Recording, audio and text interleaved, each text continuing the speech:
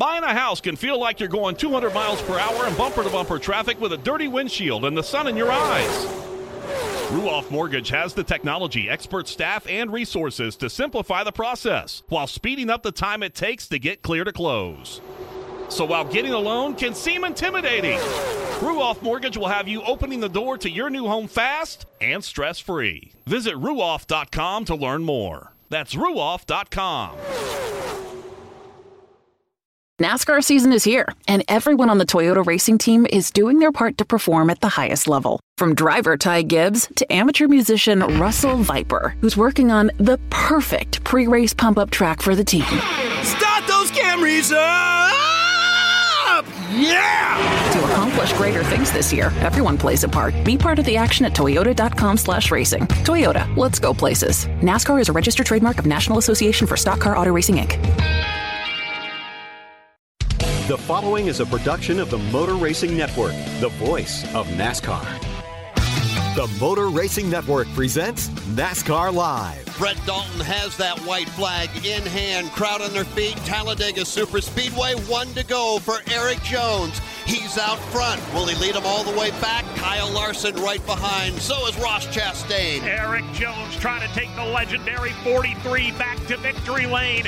Where will the challenge come? Larson is right there. Big shove now from Ross Chastain, but it's Eric Jones off two for the final time. No one stepping out of line here among the leaders. Eric Jones leads the way. Halfway down the back straightaway, half a lap to go. Larson's looking. Jones goes to block. It's all Eric Jones leading back to 3. They're jammed up nose to tail. Now Kurt Busch pulls out of line in 4th. That breaks Chastain off the back bumper of Kyle Larson. Eric Jones is out front by a car length, but will Larson's run last? Here they come racing to the tri-oval. And Kurt Busch is in the middle lane. They're crashing behind him. Kurt Busch hard into the outside wall. Bubba Wallace into the wall, steaming to the line. Ross Chastain will win the Geico 500.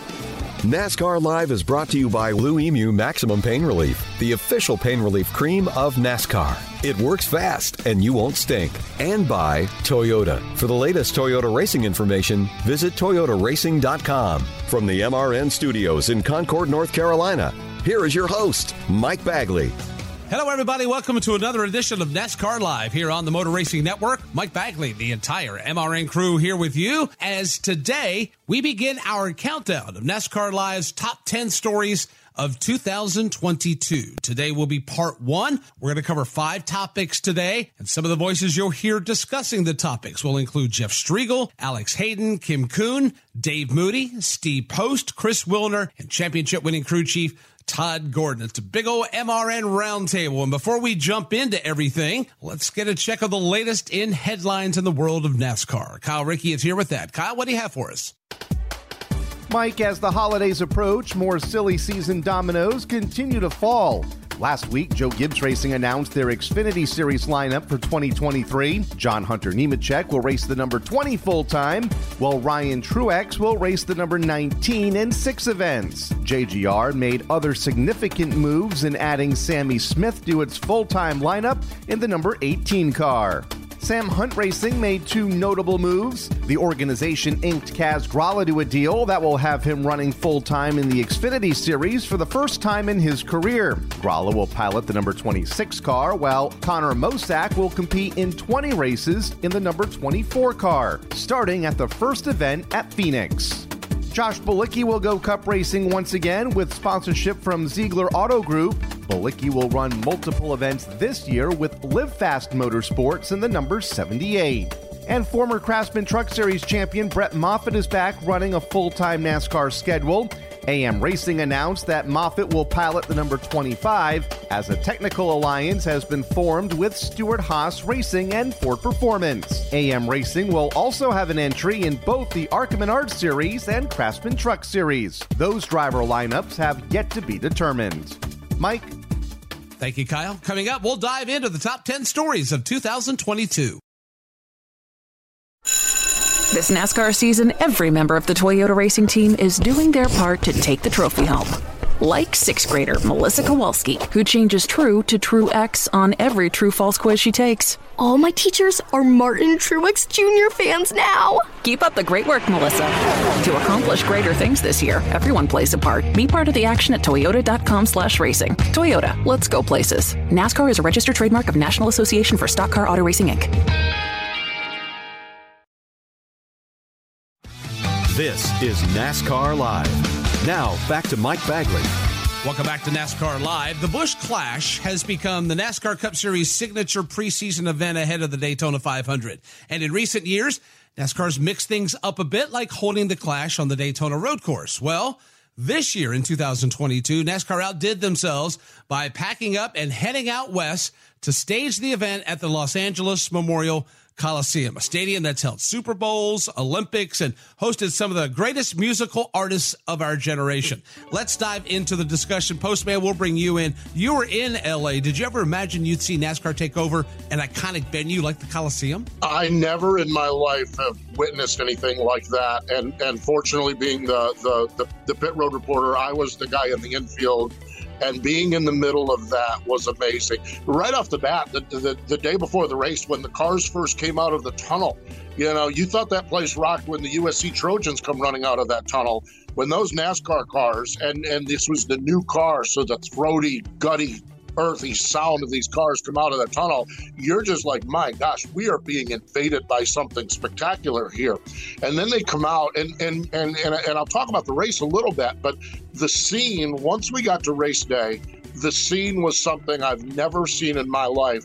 With the pre-race concert, Ice Cube with the concert there, Pitbull, they had a college section that was there, USC students that was there for the party. They were there for a good time. This is, NASCAR has talked about the young demographic, getting new people involved, taking NASCAR to places where these people are.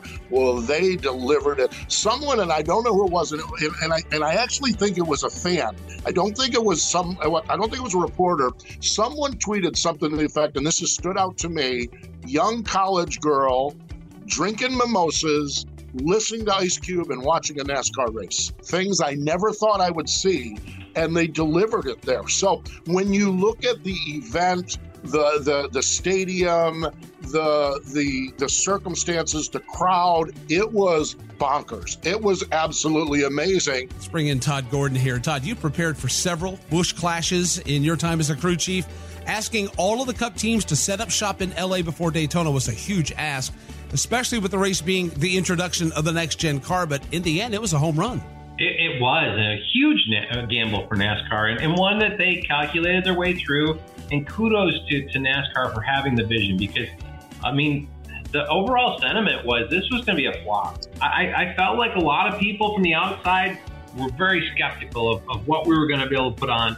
It's a new race car, didn't know what it was going to be like, and going to such a small little event, what was going to happen out of it? What was going to happen was an exciting show that, of leaning on, you look at Martinsville, probably the next smallest racetrack we go to, you're leaning on cars, you're moving cars, we've had tons of excitement there. Why shouldn't we have expected that to come to the Coliseum? And it didn't underperform. It was a phenomenal show, a different layout, with heat races, with breaks. We didn't have pit competition on pit road. It was a different structure, but what a great way to introduce a new race car and to kick off the excitement into the 2022 season. I think everybody came out of there and wanted to know where we're going the next week. And we had to wait to get to Daytona. Chris, we'll bring you in. You represent the younger demographic here at MRN. What'd you make of the Clash at the Coliseum? The party atmosphere and things like that. I think what really made it a success as well is this brought sponsors wanting to be a part of this event. In years past, the Clash, okay, it's the kickoff to the season. It's an exhibition race at Daytona. We're coming back for the 500. It was almost something sponsors kind of wanted to dismiss a little bit. And it was one of those things that at this point, now you have a party in Los Angeles with a completely new market, a complete new advertising opportunity. You had drivers that wanted to grow their brand, and they bought in. I think at first they even too were a little bit skeptical. I know Kyle Busch certainly was amongst others. And then you get there and it's just a scene unlike anything else. And I think the fact sponsors bought in, you looked at the viewership on, both radio and television. I mean, near triple-digit increments growth over the last year for this event. It was something, I don't even think Ben Kennedy, when he drew up this idea, a year and a half ago or so, dreamt that this would even be possible. So like you mentioned, kudos to NASCAR, but it's that party atmosphere, I think, that was missing a little bit, that we understand we're going to somewhere new and there's some unknowns, but let's just make this a celebration of the sport. And obviously now with a debut of a new car like it was last year, and then I think everybody just bought in, and it was a huge success. Really good points there. And you look back, and from the race team side, being a crew chief on that side, when we had the clash at Daytona, it was a test session. That's all it was for us. It was another practice session for us. It wasn't its own entity. It was another piece of Speed Weeks. And we would go into that, and we might try a couple things. It'd be like what we could learn for the 500. And really our mentality was, we'll use this race to do whatever we have to figure out the 500. When they separated the two entities and created this clash in the Coliseum, it's nothing like any place else you're going. Everybody geared up to prepare for that race. And it made it such a bigger moment and a bigger event on the schedule. It really did. And the thing of it is, and when you take this racing, NASCAR racing, short track racing, a little bit of beating and banging, and you put that new audience there, every time two cars touched or got close, you could hear the crowd over the race cars. I mean, it was, you'd be looking at something, and the next thing you know, you hear the crowd erupt, and you turn your head the other way, and somebody had gotten into somebody, and they're spinning off the racetrack, and it was just amazing. And I look at this thing, and I thought, what a success, what an amazing race this was. And I also think we were one caution away from this thing blowing the roof off from racing, because the way that race unfolded, Joey Logano was out there leading the race, and Kyle Busch is tracking him down. If there is the late race caution, Katie, bar the doors, because we are going, there's never been anything like this. It was still great the way it was. And I just think it was amazing. And Todd, then to have Paul Wolfe and Joey Logano get the win, not a shocker that those two figured out something new in NASCAR quicker than everybody else. You look at any place that we've been, and I obviously have relationships with both of them, but anytime we've gone to a new venue, that 22 car has been near the front or at the front. Think about Bristol Dirt, when we talked about that with Daniel Suarez, Joey won that race. We went to Coliseum, Joey won that race. It just, when we go to something new, Paul and Joey have done a phenomenal job of preparing to figure out what the weekend's going to bring. The Busch Light Clash at the Coliseum returns to kick off the 2023 NASCAR Cup Series season in February. I'm sure we'll make even more memories the second time around. Motor Racing Network will have that call, by the way, first weekend in February. Coming up, there were 19 different winners in 2022. We'll discuss what we saw in that department next.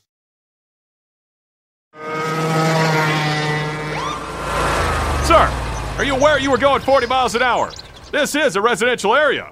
Sure, but I'm on my lawnmower? Wait, am I getting a ticket? No, I've just never seen anyone top 9 miles an hour on one of those bad boys. And mow their entire lawn in 30 seconds? What got into you? Well, it did fuel up at Sunoco this morning. At Sunoco, we know how to fuel peak performance. We've been doing it for American racing for over 50 years. Fuel your best. This is NASCAR Live. Now, back to Mike Bagley. Welcome back to NASCAR Live. Heading into the season, there were plenty of questions about how the next-gen car would impact racing in 2022. Would it yield new winners? How would experienced drivers adapt? Well, what we saw were 19 different winners on the season, and the likes of Christopher Bell and Ross Chastain racing for a championship in Phoenix. Let's bring in Kim Kuhn and Jason Toy into the discussion here. Kim, how surprised were you about the amount of winners we saw this season? I was definitely surprised that we saw 19 different winners. And each time we saw a new winner on the season, it was like, okay, is this going to be it? And then it was one after another after another. And then not only the number of different winners, the number of new winners too was a huge surprise to me, because it's not often you get more than one or two guys that have never won a Cup Series race win on the season. But I thought it was great for the sport. I love seeing different faces in victory lane, and I was actually hoping that we would make history and have 20 different winners on the season. But it just goes to show you, when everybody has a more equal playing ground, we really see the talent of different drivers that maybe we didn't see prior to the next-gen car. Jason, do you believe the next-gen car leveled the playing field? Yeah, I think it did definitely. It brought in different players into the fold of things that make them more competitive and be there. You know, we've seen different winners, but we also see the fact when you look at top 5, top 10 finishes for teams that normally would run 20th and back, that we brought a lot of those up to the forefront. So I thought that was a really nice addition this year. I think the next-gen car really played a lot into that to allow these teams to be able to, like Kim talked about, the level playing field. And, you know, I thought it made it exciting for the race fans, too. I mean, each week we're talking about, okay, who's going to be the next driver to step up and get a win? And, you know, it made the build up towards the playoffs even more exciting this year to find out, okay, hey, you're going to have to win a race definitely to get your way into this thing. But I thought it was fantastic this year to see how the parity and everybody kind of equaled out throughout the year to be able to get to a great run through the season. I'm telling you, it was I love seeing how the level playing field happened. And like Kim even mentioned, too, to see the driver's talent step up to the forefront. Kim, what team stood out to you as far as their ability to adapt to the next-gen car? I think it goes without saying Trackhouse Racing impressed everyone with their ability to be consistent throughout the year. Not only that, have both of their drivers, Ross Chastain and Daniel Suarez, win in only their second year of existence. And obviously they had a group of people that came over from CGR that kind of maintained, you know, relationships within the team. But for all intents and purposes, they were a new team, and to do all they did in their second year of existence, to me, and to do it and have fun doing it too, was what really stood out in 2022. And I think it impressed a lot of people, and I think it shocked a lot of people. And there were moments in the season where I think a lot of people said, all right, is this just a fluke? And then it seemed like time after time they continued to prove that they were there, and they were there to make waves.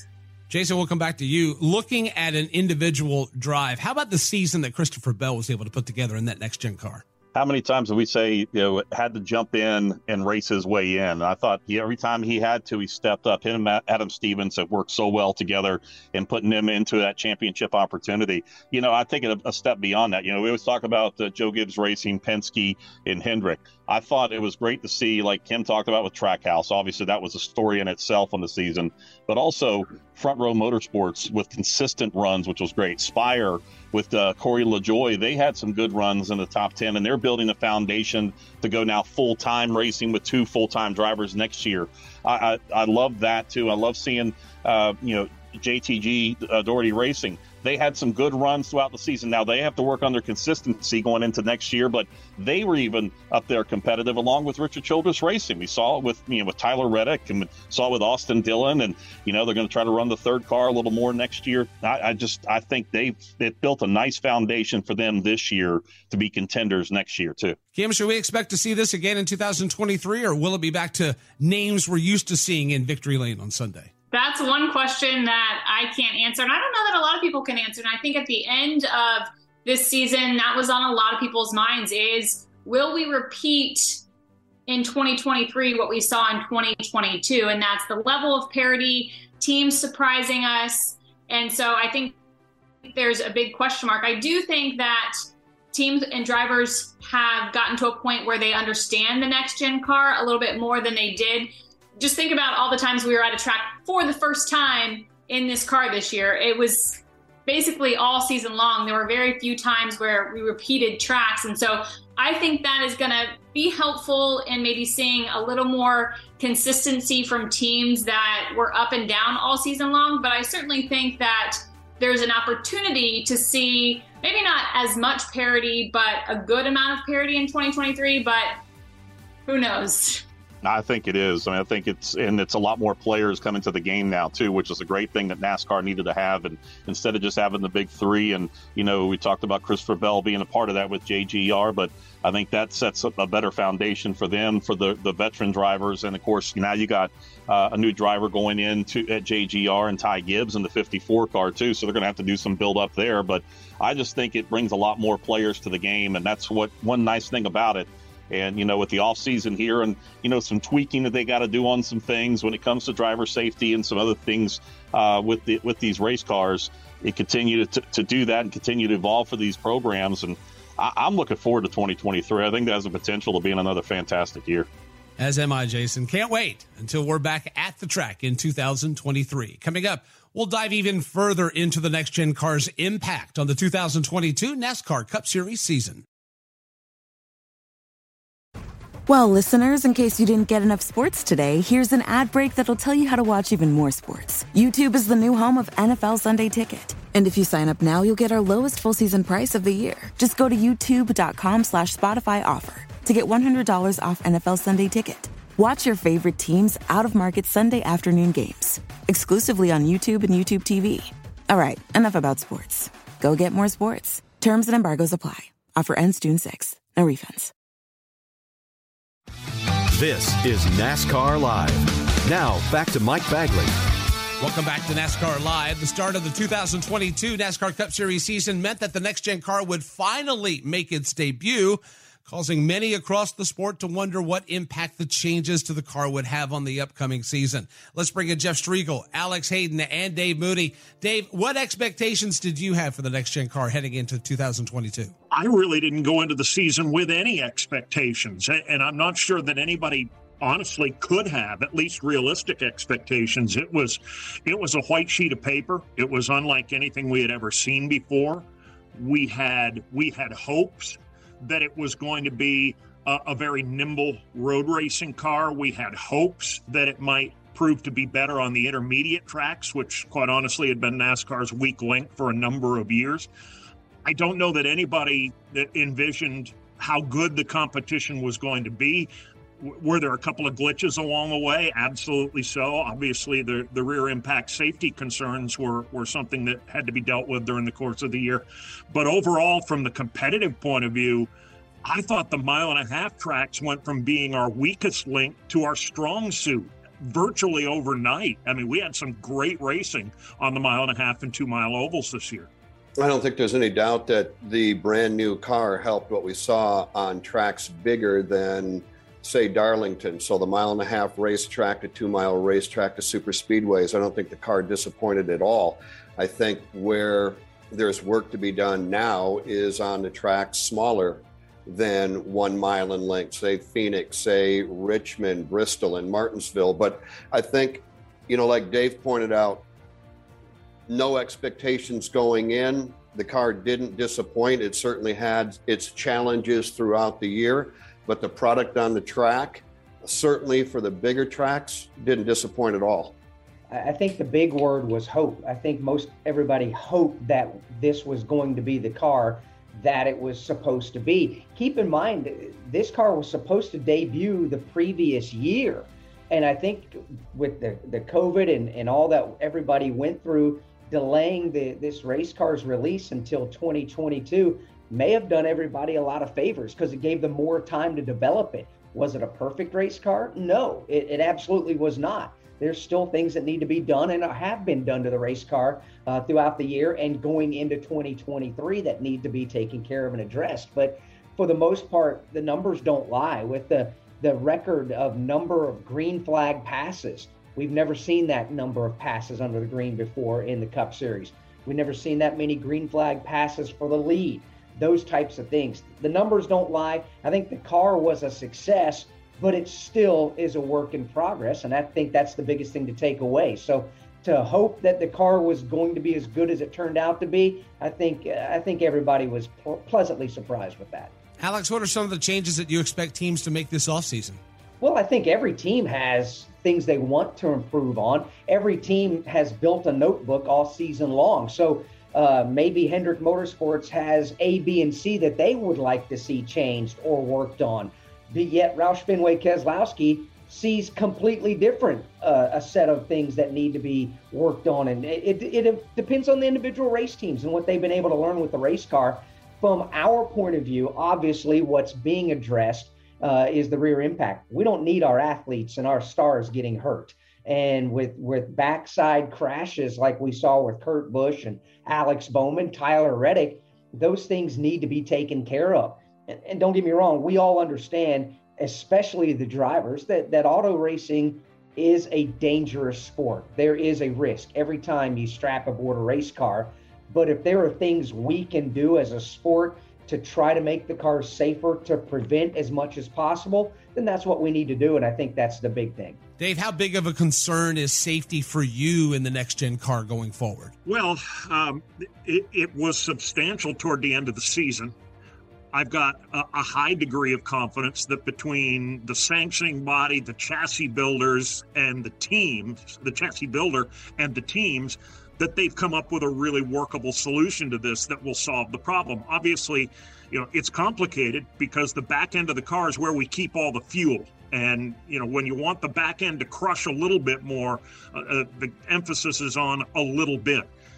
But this will not be the first car in the history of NASCAR that doesn't get improved on in year 2 and again in year 3 and again in year 4. That's kind of what these teams do, and they're really good at it. So I think the weak links will be strengthened. I think the teams will go into this season with a much thicker notebook than they did last year, because at this time a year ago they had no notebook at all. So I'm pretty confident that we can have a safer 2023 without giving up anything on the competitive end. Jeff, was there anyone who stood out to you as far as their ability to adapt or maybe their struggles with the next gen? I don't know that there was any team that didn't come out of the box ready to race. I think there were certainly some teams that came out more prepared than others. And I think you have to look at Trackhouse Racing and what they did immediately when they unloaded that race car.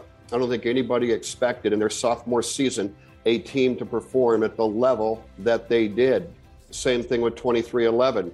They too brought a fast race car right to Daytona back in February. They didn't disappoint. I think when they look back at their year, they're going to see areas where they, could have, should have improved and had a better finish. But, I think when we look at the newer teams that, we didn't have high hopes or high expectations for, those are the ones that I think surprised us the most. I'm sure teams are hard at work as we prepare for season 2 of the next gen race car. Coming up, we're going to go around the horn and discuss the rise of Trackhouse Racing in 2022.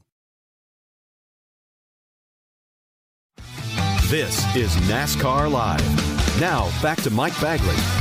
Welcome back to NASCAR Live. No team in the NASCAR Cup Series made a bigger impression than Trackhouse Racing in 2023. The second-year outfit, co-owned by Justin Marks and pop sensation Pitbull, captured the attention of the NASCAR world at Circuit of the Americas in Ross Chastain's first career victory, then again at Talladega and Sonoma, where Daniel Suarez won. And, of course, we'll never forget that magical moment at Martinsville. Steve Post, Todd Gordon, Chris Wilner are back to discuss this. Steve, what did you make of the season that Trackhouse had this year? Well, Justin Marks comes in and he is very non-traditional. I think the cool kids call it a disruptor, and he does things differently. And honestly, it goes back to even last year when we rolled into the media center at Nashville, I think it was, and he just dropped the bomb that he has bought out Chip Ganassi Racing. And so even coming into the sport, he came in guns a-blazing. And so he comes into this season and, he gets Daniel Suarez, who is a great Xfinity Series driver, and Ross Chastain is 2 drivers. And he says, we're going to go to battle. We're going to mix it up with the big boys on this. And boy, they did. And honestly, they come out of the season so good. And Todd, you and I on the crew call talked about when we hit the halfway point of the season with this next gen car, this new car, there was only one team that was consistently good in the first half of the year. Everyone else was sporadic, and that team was Trackhouse. Yeah, the only kind of caveat in the run, especially for the one team, they had about a 6-week kind of lull from New Hampshire to the start of the playoffs. I actually started to write them off a little bit, but the first probably 18 races of the season, they were the organization that week in, week out, whether it be the 99 or the 1 car, they'd have somebody that was up in the top 5 fighting for it at all times.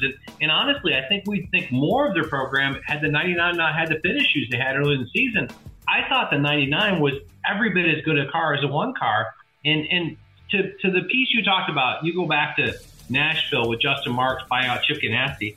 I'll go back to the starter Trackhouse. They brought Daniel Suarez on in 2021 in a startup team, and for what they did right off the bat with a 99 car, their competitiveness was markedly higher than what a new entry level team to me should have been. I was astounded.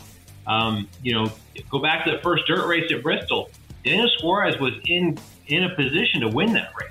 Racing, I mean, with a single team startup organization, Justin Marks, that whole group has done a phenomenal job and carried that out in with a brand new car this year that the playing field was level.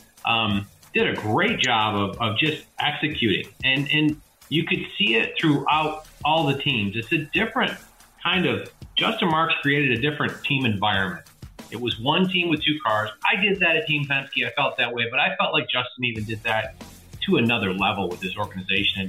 And kudos to them. They ended up being the runner-up in the championship with Ross with a heck of a run forward there at the end, making a race out of it. Let's stay there with Daniel Suarez. Todd, you just brought it up. The success of Ross Chastain would almost have you forget that Daniel Suarez was Trackhouse Racing's first driver. Yeah, and it really, he fits the culture. I mean, he's grown into that with what Justin Marks is making, outgoing, building fan base, doing the things he can. I mean, he just fits over there. And I think one of the biggest things is he's got support. They believe in him, and that's something that, in this situation, he was young and new coming up. You talked about the Gibbs thing. He had a stint at Stewart-Haas for a little bit, but never really was embraced as the guy. And I think when he got there, especially with it being a single car team, it did a great job of embracing him and building around him and building confidence in him. Really, I mean, if you look back to the first win that Trackhouse had was Coda, Daniel was dominant in that race. He got caught up, pit cycles put him in the back. He got caught up in somebody else's wreck, but Daniel was the car to beat at Coda. And in several of these road course races early in the season, they had a lot of speed and finished 10th in points. I think they could have done more than that. And really cool to see Daniel's rise in this environment. To kind of piggyback off that as well, I would have to say that it's a weight lifted off Daniel's shoulders, not only for winning in the Cup Series and the trials and tribulations that he's faced in his career, but the fact that, like you mentioned, I think early on in the season, he was like, I kind of helped start this thing, but now Ross found the success quicker. He's going, what's going on with me? I feel, and I remember I talked to him early in the season, I think it was at Talladega, and he just said, I feel like I just have this black cloud that follows me, that I can have a dominant car, and then something happens late in the race, and I can't find a way to victory lane. And he's like, it's not for a lack of effort. Their team has been like the lockstep with the 1 car, for the much of the early part of the season. But then Sonoma happened, and it was just this giant weight was lifted off his shoulders, and that whole embracing being a part of this organization, not just a number, like he said he thought he was at Joe Gibbs. He's just part of the organization. He's driver number 4. And here's that and the other. But at Trackhouse, there is no one guy. There is a team, and everyone is treated equally. And I feel like he could really just relax in that role. And really it showed in the midway point of the season, obviously Sonoma coming to fruition. But then in the rest of the season as well, I think he just drove with a little bit more confidence. I could tell that he really was more confident in himself and his team. And it showed, by finishing the season strong, obviously wanting to be a part of the championship 4. But nonetheless, I think Daniel Suarez definitely has a lot more confidence, but was able to breathe a good sigh of relief after Sonoma. But again, he's bought in. I think he's really relaxed in this. Let's go out and let me just embrace myself in this whole, let's get the publicity, like the Tootsies thing. And he's really enjoying racing again, I think, for the first time in a few years. Posty, 2022 wasn't just about the rise of Trackhouse Racing, but was the introduction of a star in Ross Chastain. I absolutely love the story of Ross Chastain because he has willed himself to the top of this sport. And when a sponsor tells him no, a team owner tells him no, This one tells him no. He grabs his helmet bag and shows up at a racetrack and drives the wheels off a race car. The success he had in Nice Motorsports trucks. But I go back to he had a stint with Chip Ganassi Racing, and I remember a race at Darlington where he roughed up Kevin Harvick to get a win in an Xfinity Series race. Wait a minute. Tugging on Superman's cape is what he was doing there. And he, and Kevin had made some comments about it, and Chip Ganassi was like, hey, I love winners. I want this kid. This is the kind of kid that I want. And when we look at this season, he comes out, he's aggressive, he gets the win at Coda. What a wild last lap there. He picks up the win at Talladega. But remember the midseason? What was the headline at Gateway? Was him and Joey Logano and Chase Elliott. Or him and Denny Hamlin. I'm sorry, him and Denny Hamlin and Chase Elliott and the dust-ups they had there. He has been unconventional, and he has rubbed a lot of people the wrong way. He has rubbed some key people the right way. He's got uber talent. He obviously is creative. Look at the move at Martinsville at the end of the season. He's not scared to try something, and he just has made he has bullied his way into a spot at the top tier of Cup racing. And man, I'll tell you what, Chris, you deal with a lot of young racers. I deal with a lot of young racers. Everyone wants what Ross Chastain has aggressively pursued, and he has gotten. Can't wait to see what Ross Chastain has in store for us in 2023. Coming up, the 2023 NASCAR Cup Series schedule, we'll see more changes. One that's a blast from the past, and another that's quite possibly NASCAR's greatest endeavor yet. NASCAR Live is brought to you by Blue Emu Maximum Pain Relief, the official pain relief cream of the Motor Racing Network. Blue Emu is family owned and manufactured here in America. It works fast and you won't stink. Now, back to Mike Bagley. Welcome back to NASCAR Live. In 2023, the NASCAR Cup Series will once again welcome a new track as we're set to race on the streets of downtown Chicago. But the big headline is the return of North Wilkesboro Speedway, hosting the 2023 NASCAR All-Star Race. Jeff Striegel, Alex Hayden, and Dave Moody are back with me now. Alex, you live in North Carolina. What's the importance of NASCAR going back to one of its old historic racetracks in North Wilkesboro? That's a great question, because North Wilkesboro Speedway has a tremendous history embedded in the sport of NASCAR racing. The location geographically of that racetrack is in the foothills where moonshining took place, and quite frankly, from what I understand, still happens. So that being said, this sport was basically founded on the moonshine runners who could modify their car to outrun the federal law, and then they tried to figure out who had the best race car out there. And it's essentially going back to our roots. So I think there's such a high degree of importance to stick along that historical side of things. North Wilkesboro Speedway, it's got some work to be done to the facility. There's no doubt about that, and that work is ongoing.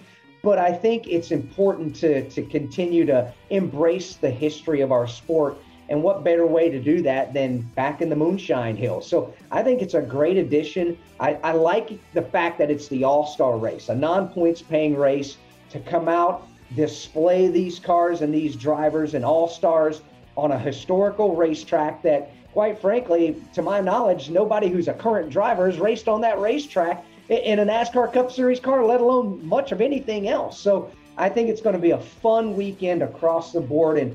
And obviously, there's a soft spot there in there for anybody who's a historical part of things to come back and race at North Wilkesboro Speedway. Having it being all-star race makes all the sense in the world, for sure. It's a return to history. It's a return to what paved what we see today. So that obviously is big just all by itself.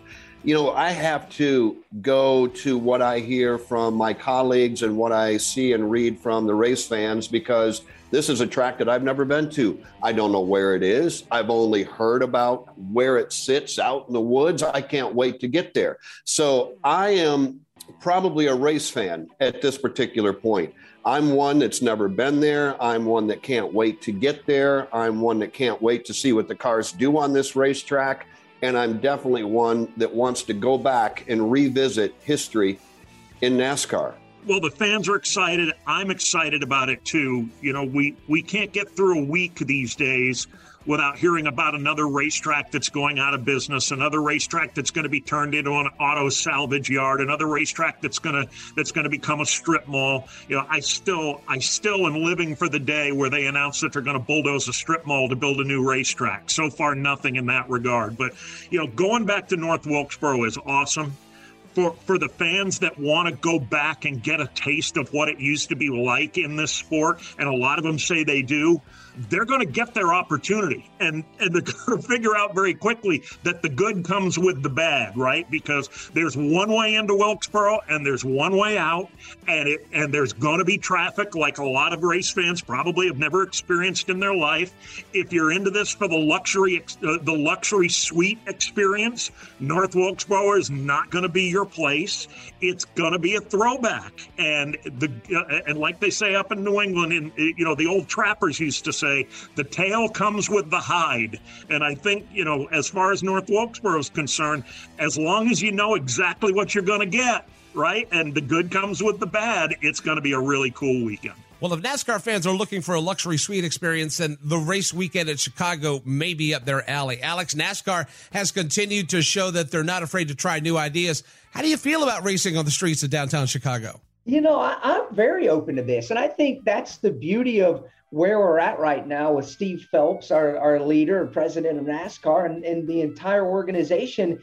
They're thinking outside the box, and I love that. It's not the same old thing. There was a time we knew come the second week of June which racetrack we were going to be at. We knew the first week of August what track we were going to be at. I love the fact that they're willing to take chances and do different things, and to put a race in downtown Chicago, Illinois, right in the middle of town and race on the streets itself. I think it's a huge undertaking to try to pull this off. How they're going to do it logistically, how they're going to do it with the Chicago natives that are going to be mad that their city streets are going to be shut down for a period of time. I think there's a lot of question marks out there, but a lot of excitement at the same time. I can't wait.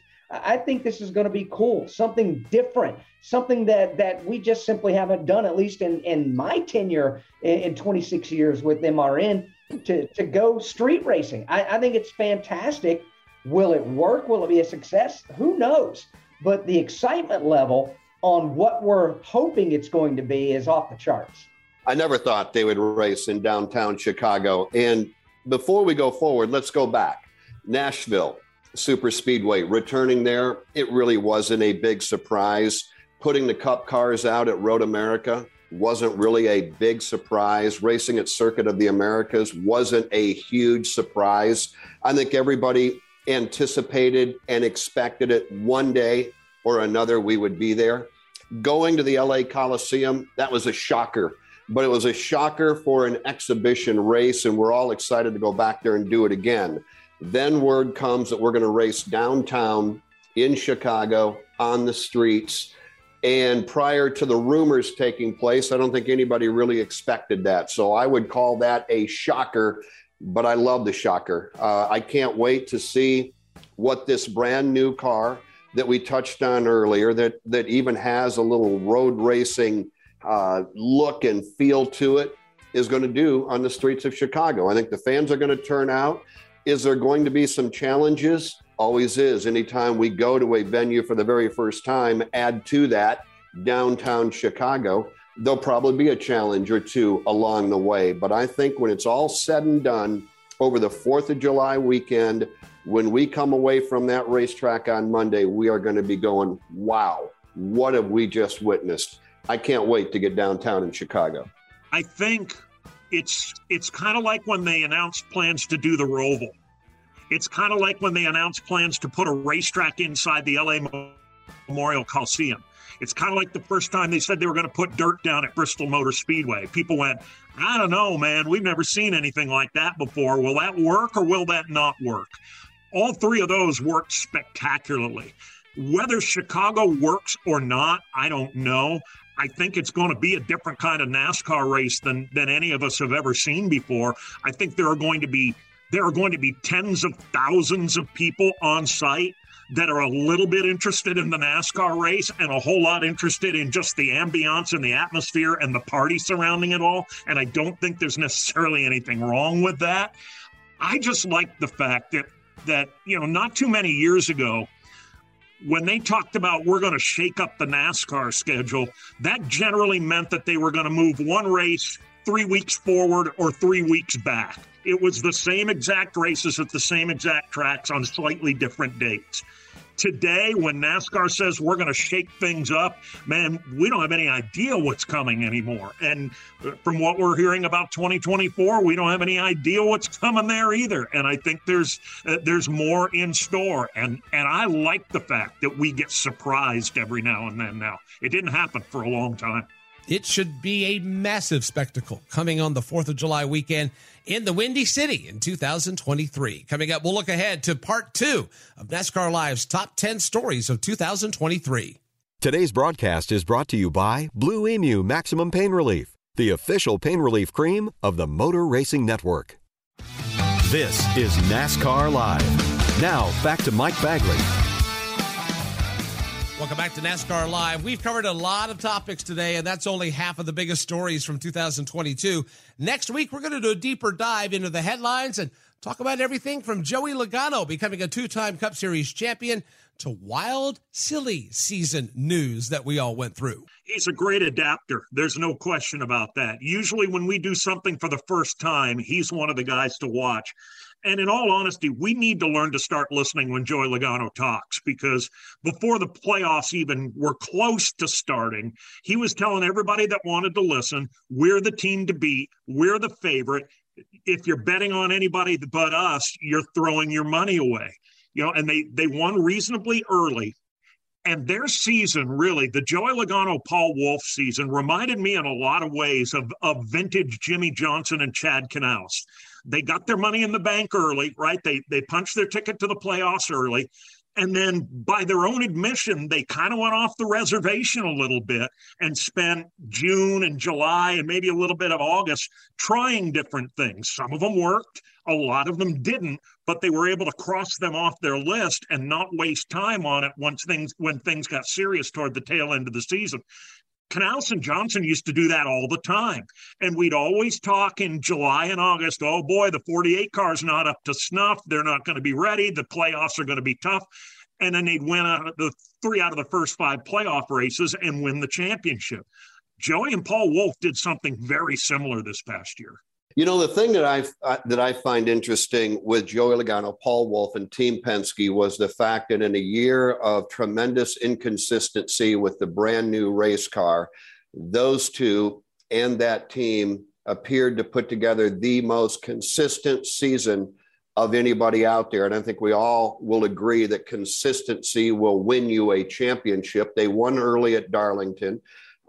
They went out and won Gateway, like we talked about. They started the year off with a win at the Coliseum. They picked up a win at Vegas when they virtually had to have it. And then they did the same thing at Phoenix when they had to have the win. The thing that I find, and Alex touched on it, but the thing that I find the most interesting about Joey Logano is his incredible balance in the race car and away from the race car. He will tell you anything you want to know when he's outside of the race car. He's not only capable of talking shop, but he's also capable of talking about anything and everything you want to talk about. But when that man puts on a race helmet, he's as focused and driven as anybody out there. And at age 32, to be a 2-time champion, I think there's a lot more ahead for Joey Logano, Paul Wolfe, and Team Penske. Tune in to hear all that and more next week. I'd like to thank the voices you heard with me today on the show. Jeff Striegel, Alex Hayden, Steve Post, Dave Moody, Todd Gordon, Chris Wilner, Kim Kuhn, and Jason Toy. I'm Mike Bagley. For the rest of the MRN crew, we thank you so much for being a part of this week's NASCAR Live, and we'll talk to you next week right here again on NASCAR Live. Until then, so long, everybody. NASCAR Live is a production of the Motor Racing Network with studios in Concord, North Carolina, and was brought to you by Blue Emu Maximum Pain Relief, the official pain relief cream of NASCAR. It works fast and you won't stink. And by Toyota. For the latest Toyota racing information, visit toyotaracing.com. Today's broadcast was directed by Trey Downey and Julian Council. The executive producer for MRN is Ryan Horn. Remember to visit MRN.com for all of the latest news and information. NASCAR Live is produced under an exclusive license with NASCAR. Any use of the accounts and descriptions contained in this broadcast must be with the express written permission of NASCAR and the Motor Racing Network. Ruoff Mortgage wants to welcome you home with their fast and stress-free mortgage process. Ruoff knows that when you're ready to move, you want to keep things moving. From the moment you start, Ruoff makes sure the process moves quickly, often twice as fast as other lenders, so you can close quickly and settle in sooner. Visit Ruoff.com to learn how you can qualify for the fastest loan of your life. That's Ruoff, RUOFF.com.